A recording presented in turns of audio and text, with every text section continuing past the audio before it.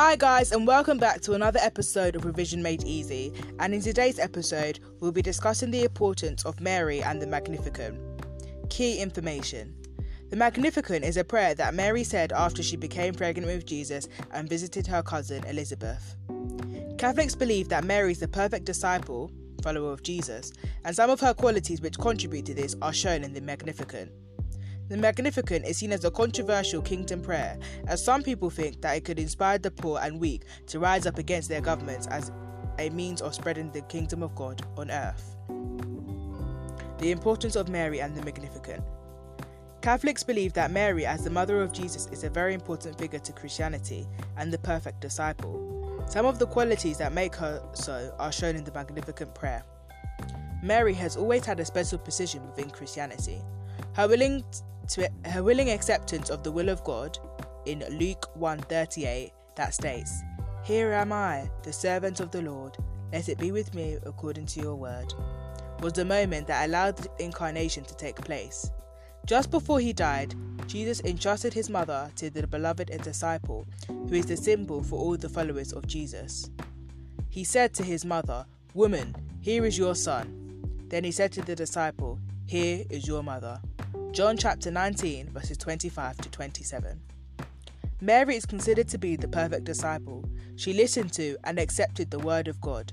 She stood by Jesus even at the darkest moments of his life in trust and faith, and was a woman of prayer. Qualities of Mary. Mary shows humility. Mary recognizes that she is only special because of what God has done for her. For example, she said, "For he has looked with favour on the lowliness of his servant." Another quality is that Mary praises God's greatness. Mary is aware that God has shown his love for all people by doing great things for her and for all humanity.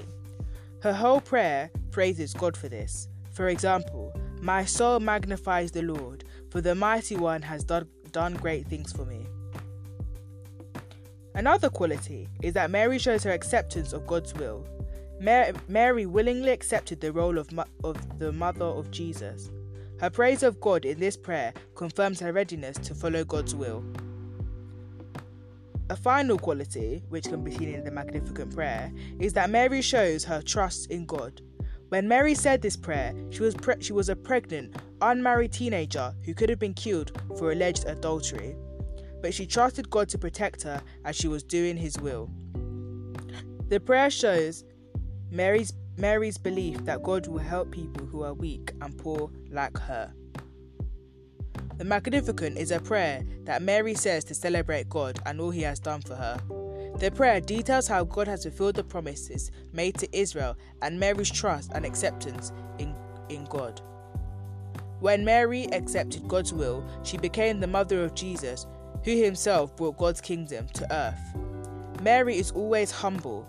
All that has happened is because God has shown his mercy, forgiveness, and love for his people.